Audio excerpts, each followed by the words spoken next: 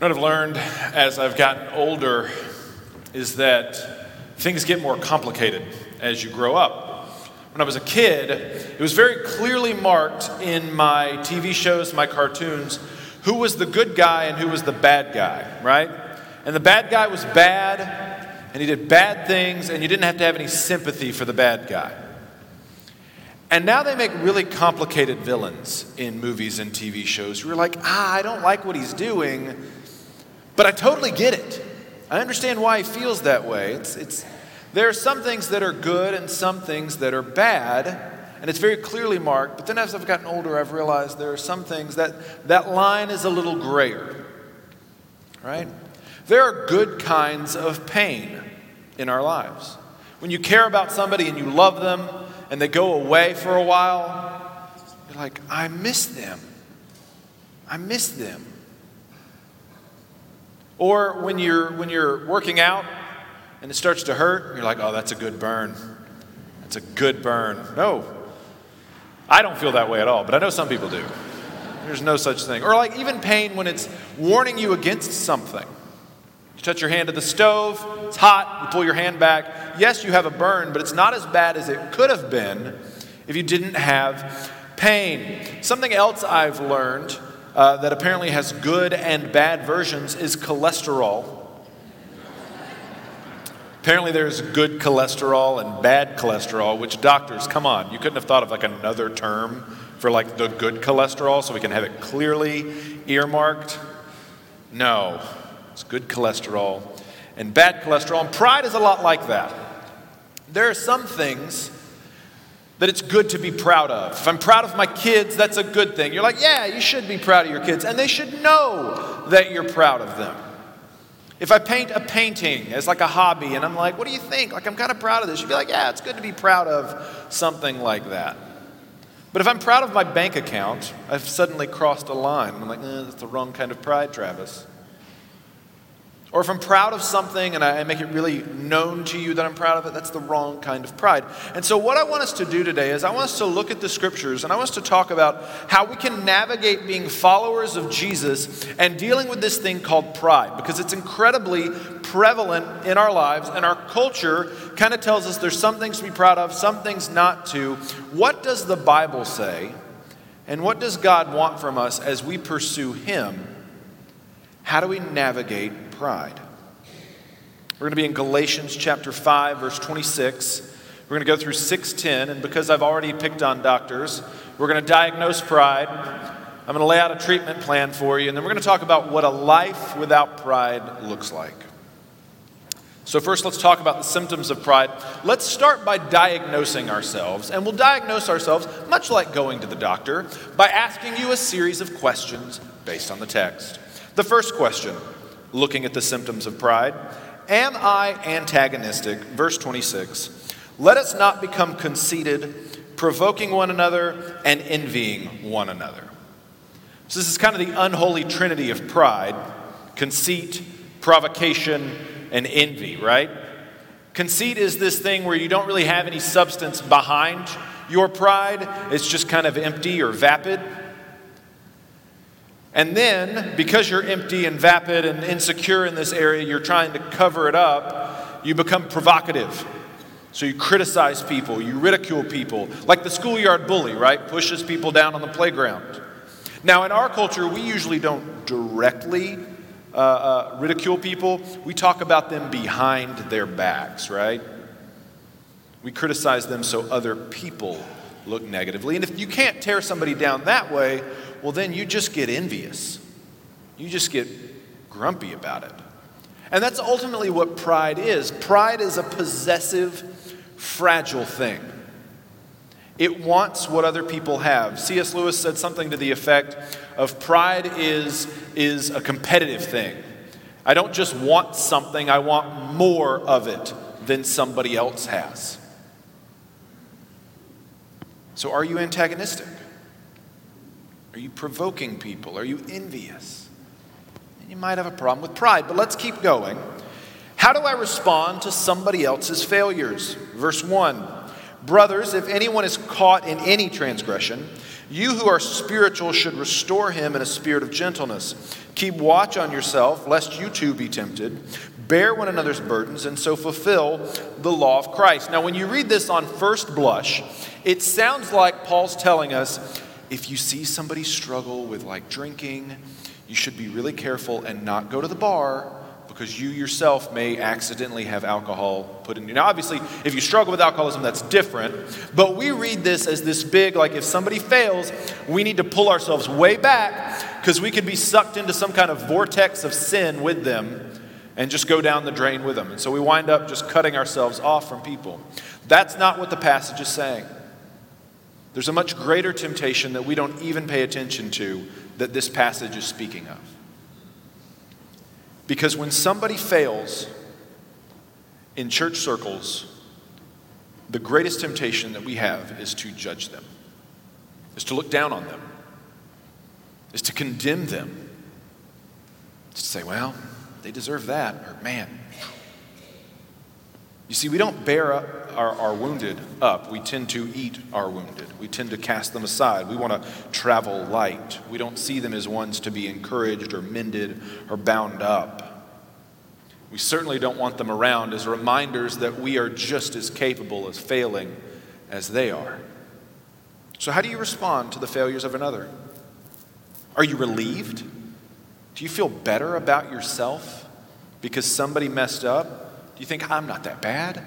I thought the bar was up here, but if they messed up, the bar's kind of down here now. Do you gloat? Do you think to yourself, I knew they weren't that good. Nobody could be that perfect, and I knew it. Do you get angry? Now, some righteous indignation is probably warranted in certain situations. But do you get mad at the person where you're like, they are making us look bad? We do this with our kids all the time, right? You're embarrassing me in this store because the people in Target are so concerned. Right? Or it's a part of an organization, right? We have politicians that fail and we're like, oh man, the midterms are coming up. You had to have that scandal right now. Or how about in the church? I've had a number of failings recently around the church world and our denomination. Do we just get mad at them? Making the name of Christ look bad. Trust me, he is perfectly capable of defending his own name. Do you try to take on their burdens? Now, I know in some cases, you might be too far removed to take on those burdens yourself. But do you at least pray for that person, honestly and sincerely? Do you look to them and lift them up? At the very least, do you see their life as a caution in your own, saying that could just as easily happen to me? No, often what we do is well, I could never screw up that bad. You have something inside of you that every single person who has ever messed up has inside of them, and it's called sin. And if you think there are some failings to which you are immune, you don't understand sin. And that means you may not understand grace. You are just as capable of every kind of heinous thing that anybody has ever done because of sin. The right circumstances, the right need in your life could lead you down that path as well. What do you do? How do you respond when somebody fails? Another diagnostic question. What do I think about myself? The classic question, verse 3, for if anyone thinks he is something when he is nothing, he deceives himself. I've said this before. Humility is the proper perspective of how things are. That's why Paul says, if somebody thinks of himself when he's nothing, then he's self-deceived. This is not humility, right? Humility is properly understanding the way things are. And the problem with pride is it's incredibly self-deceiving. Most people will say, if I were to say how many of you struggle with pride, you'd probably all raise your hands, right? But how many of us actually do anything about it? How many of us actually confess it? Or do we wait until we are humbled? You see, that's because pride is self-deluding. It lies to us. We lie about ourselves. We're not as caught up in pride as we think we are. This is why you need community. This is why you need people in your life. When I was growing up, and I don't know why my dad did this, When we were driving down the interstate, my dad would ask my mom, could he get over? I'm like, Dad, I think you can probably check the rearview mirrors and stuff like that. But that was just the way he did it. And you know what? Like, having a second set of eyes when you're going 80 miles an hour is probably not the worst idea. You need to have people around you who you're able to ask questions. Hey, I feel like am I prideful here? And give them these questions and be like, hey, do you see this in me? Call me out on it. Call me out when I'm critical. Call me out when I'm judging other people, because it's pride, and you're not going to get it out of your own life. This is why you need a connect group. This is why you need a small group. This is why you need to go to the Grow Ministries. This is why. Because there are things in your life you will not catch on your own. And if you think you can, guess what? It's pride. And you're self-deluded. Do I blame other people? Verse 4. But let each one test his own work, and then his reason to boast will be in himself alone and not in his neighbor. For each will have to bear his own load. Now, this seems to contradict what Paul just said, and it seems to contradict everything the Bible says about boasting. So what are we dealing with here? Because the Bible never tells us to boast in our own work, except for right here. And Paul literally just said we need to carry one another's burdens, and now he's saying we've got to carry our own burden. And there's no Greek gymnastics I can do here. It's literally the same word. Burden, burden, same word. So what's going on? Let's start with boasting. Often we compare ourselves to other people, right? That's the way in which we find it easiest to boast, right? I ran the Tour de Flor back in 2017, and I keep saying I need to run it again so I can update my hat, because I just have a hat that says 2017, and it just seems kind of lame. It's like, wow, you ran that like 5 years ago, Travis. But I ran it, and I remember looking at my times, and I was not anywhere close to being the fastest. But I looked, and I was like, I did pretty good for my age group, or I did pretty good for like my demographic, right? I was comparing myself to other people. And we do this with our goodness, with our morality. Well, we're pretty good for, pick your group. But see, God's standard is absolute. God's standard is, there's no curve. God does not grade on a curve. God has an absolute standard. And if we fail to meet it, we are not good.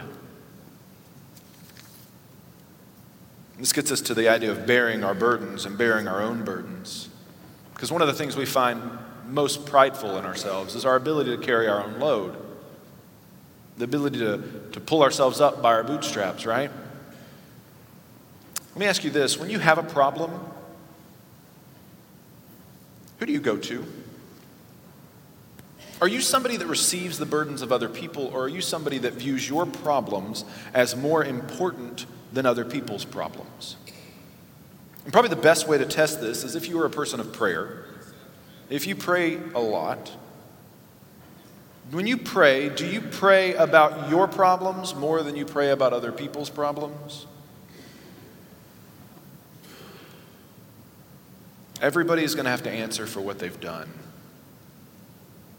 And do you constantly unload your burdens on other people? Do you blame other people for the problems in your life? How do you deal with your problems and the problems of other people?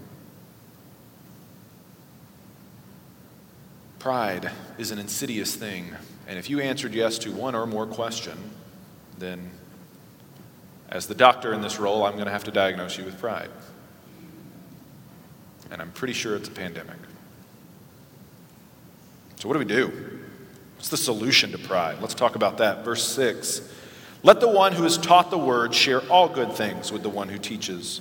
Do not be deceived. God is not mocked, for whatever one sows, that will he also reap. For the one who sows to his own flesh will from the flesh reap corruption, but the one who sows to the Spirit will from the Spirit reap eternal life. So what I want us to do is I want to condense this down, because Paul is applying the idea of burdens very specifically to the church at Galatia. He's saying, basically, y'all need to take care of the people who are taking care of you. The church is designed to work together. And he brings up this reaping and sowing language, which is very prominent in Scripture, so much so that we're kind of taking a week off next week from Galatians just to talk about reaping and sowing and how it appears in Scripture, which I think is a really cool thing to do. If you were in a commentary, it'd be called an excursus, which is a super fun big word. But for the sake of time, let's just condense this down and talk about what reaping and sowing is. We tend, and in the context of the passage, we tend to reap and sow into other people's lives. Your burdens, your problems, your concerns spill over into other people's lives, and their problems, concerns spill over into your lives. And we sow into other people's lives while we sow into ours, and then we reap out of other people's lives because we're so interconnected.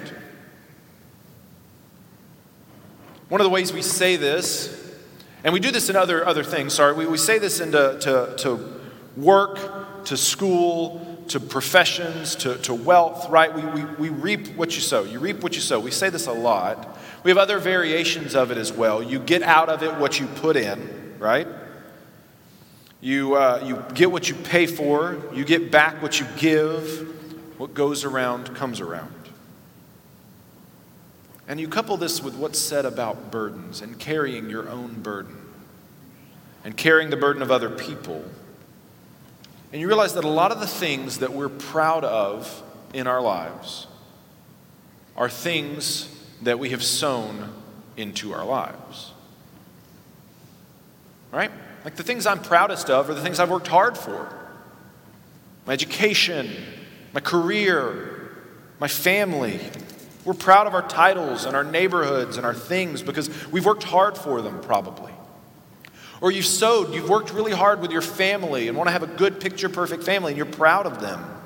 Or maybe you've sowed into your appearance, your health. And so you're proud of your body, you're proud of the way you look and you maintain that. But here's the things that we sow to be proud of can also reap a harvest of shame later on. Because bad business moves and you can lose those things that you're most proud of. Our kids can very easily go from pride and joy to black sheep like that, to where we don't want to talk about them and we're ashamed. Unfortunately, beauty and health give way to the slow march of time. And you look in the mirror and you miss the face that used to stare back at you and the body that used to look back at you. In order for something to be a point of pride, yes, you have to work hard at it. But in order for it to remain that and not to become a source of shame, you have to keep working at it. And then there are things in our lives that have never been points of pride, but they've also been sown into our lives. Things that we're ashamed of have been sown into our lives, either by ourselves or by other people, right? We've got things, mistakes that we made in our past, and we're ashamed of it. We don't want to talk about it, right? Or maybe it was something that was put in our lives by other people. You had a bad upbringing. Or you were abused, and even though you've been to counseling or you know that people have said, it's not your fault, you still can't shake the shame that so often accompanies the abused. Maybe there's a past relationship. Maybe there's a past church. Maybe there's a past life that you've left somewhere else, in another church, in another place, in another time.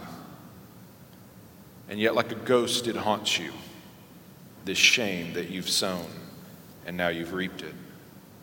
You see, pride and shame are twin burdens, and every single one of us carries them around, and we're constantly shifting the pride and the shame that we carry. We shift it so the pride, the things we're proud of, is displayed more prominently.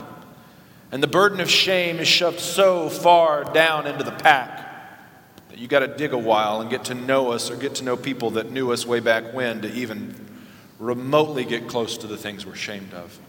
And here's the truth that I want to tell you today about pride and shame, these twin burdens that you can't get rid of, is you will never, ever approach the throne of God burdened by pride and shame. And here's why. If you are burdened by shame, you will not approach God because you will not think that you need to. I don't need him. Or You will want to approach the throne of God on your terms. God, I can handle this, I can't handle that. And so in your pride, you'll want to dictate the terms of the relationship with the Almighty. Shame, unfortunately, has another reason why we don't go to the throne of God. It's because your shame reminds you of a lie that you will not be accepted when you go to the throne. And so we've reaped and sowed these two things that keep us away from God the Father. So what do? Well, fortunately, we find a truth in another passage in 1 Corinthians 15. It'll be on the screen. Verse 42, so it is with the resurrection of the dead. What is sown is perishable, what is raised is imperishable. It is sown in dishonor, it is raised in glory. It is sown in weakness, it is raised in power. It is sown a natural body, it is raised a spiritual body. If there is a natural body, there is also a spiritual body. See, what Paul's talking about here is there will be a time, there was a time, when people died, and this still takes place today, we put bodies in the ground, right? When somebody dies, their corpse goes into the ground. And it's like sowing a seed. They're planted. And when Christ returns, whether you're a believer or not, your body will be physically raised from the dead. And your soul will be reunited with that body. And at the end of all things, when Christ is returned, there'll be a new heaven and a new earth. And those who have trusted in Christ will live forever in a new body and a new heaven and a new earth. And those who have not will be separated eternally. And that's the end of all things. And notice what is said about this new body, this glorified body that believers have. It is sown, it is put in the ground in dishonor and in weakness. It is raised in glory, it's raised in power. All those things we hate about shame, the dishonor, the way it makes us feel weak, it goes into the ground and it stays there. And notice all the things that pride hopes to give us, glory and power. They're freely given to us by God in Christ when we're raised to life. And the reason why it has to be this way is because this is what happened to Christ.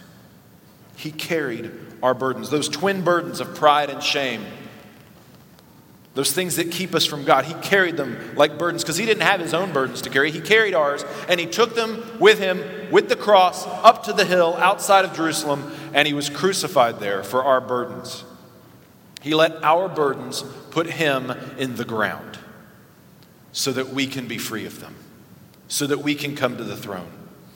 He let them crush him so that we could be free of them. And he offers this to you, eternal life, free of pride, but free of shame. And all he asks of you to do is to take the burdens off, to lay them aside. That's what faith is. That's what coming to Christ is. That's what entering into a relationship with Christ is. You take to him the things that you think you're most proud of and the things you're most ashamed of, and you say, Lord Jesus, I can't carry these anymore. I can't maintain this image that everybody thinks of me, and I don't want anybody to find out about this awful thing. And you give them to him. You take those burdens off, and he shoulders them, and he takes them to the cross. And now you're free. And part of being a follower of Christ, that's justification. Being sanctified is you have this annoying thing that happens where you keep finding areas of your life where you're still proud, you're still ashamed, and you continually go back again and again and again and say, oh, Lord, I found another burden I was carrying. And he says, I'll take it. Give it to me. Because what does he say in Matthew 11? Come to me, all you who are weary and burdened, and I will give you what? Rest. Rest. Do you want rest from the burdens of pride and shame? The only reason why anybody would ever say no to that question is because you're too proud. Lay the burdens aside. Give them to him. And let him set you free. So how do we know? If I let go of pride, what does my life look like? Verse 9, and let us not grow weary of doing good, for in due season we will reap if we do not give up. So then, as we have opportunity, let us do good to everyone, and especially those who are of the household of faith. All right, I'd really love to give you some deep and rich exposition of this passage, but it's so straightforward that I really don't need to.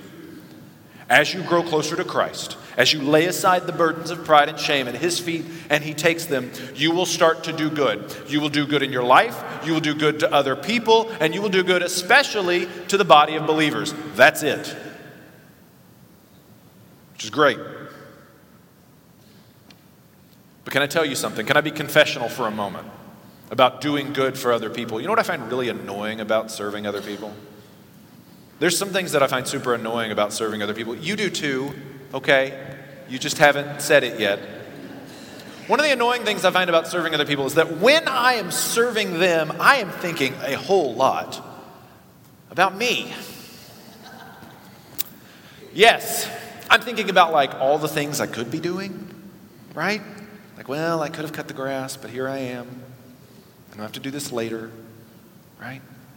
We think a lot about sometimes what we get out of it by serving, right? So when you give your offering, when you give your gift to the church, you're like, man, I better get that statement at the end of the year so I can have a tax write-off. What do I get out of this? Oh, well, our friends are going to serve too, so I won't be by myself. I won't be the only person there, right? Sometimes we like to get seen serving. We like to feel like a good person. Well, I volunteer in this area, and I really serve because it makes me feel good.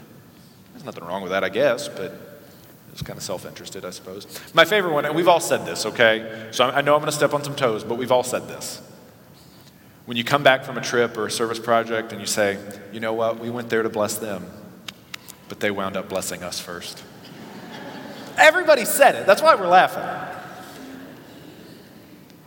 For a people that genuinely, and I do believe this about our church, I do genuinely believe we want to serve and help our community. That's without a question. It's one of the things I love about this place.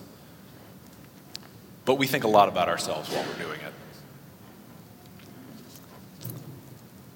And I think a life without pride probably isn't doing that as much. Jeff has quoted this before. It's C.S. Lewis. Humility is not thinking less of yourself. It's thinking of yourself less. That's true. If you want to know how deep the roots of Christ's love and affection have gone in your life, and you want to know whether pride is a problem, I could have boiled the whole first part down to one question, is when something happens, and I mean anything in your life happens, is your first question, how does this affect me, or some variation of that? And if it is, pride's a problem. Pride's a problem. So how do we cultivate a world in which we are not proud, in which we are not the center of our own universe? Because the culture around us kind of wants us to be that way.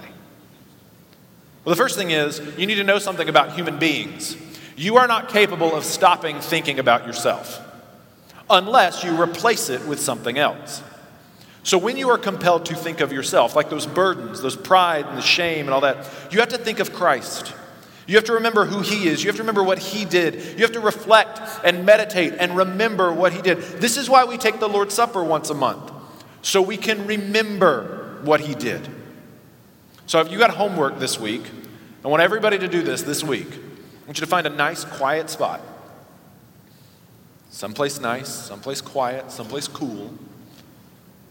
Close your eyes, and I want you to relax in Jesus Christ. I want you to rest in him. I want you to, it doesn't even have to like come forward in praise and worship. It can. But just take a deep breath, those of you who are in Christ, and rest in the fact that your Savior loves you. And if you don't have that confidence, that's something we need to talk about. Because there's a pride or shame problem in there somewhere. We need to root that out. But do that this week.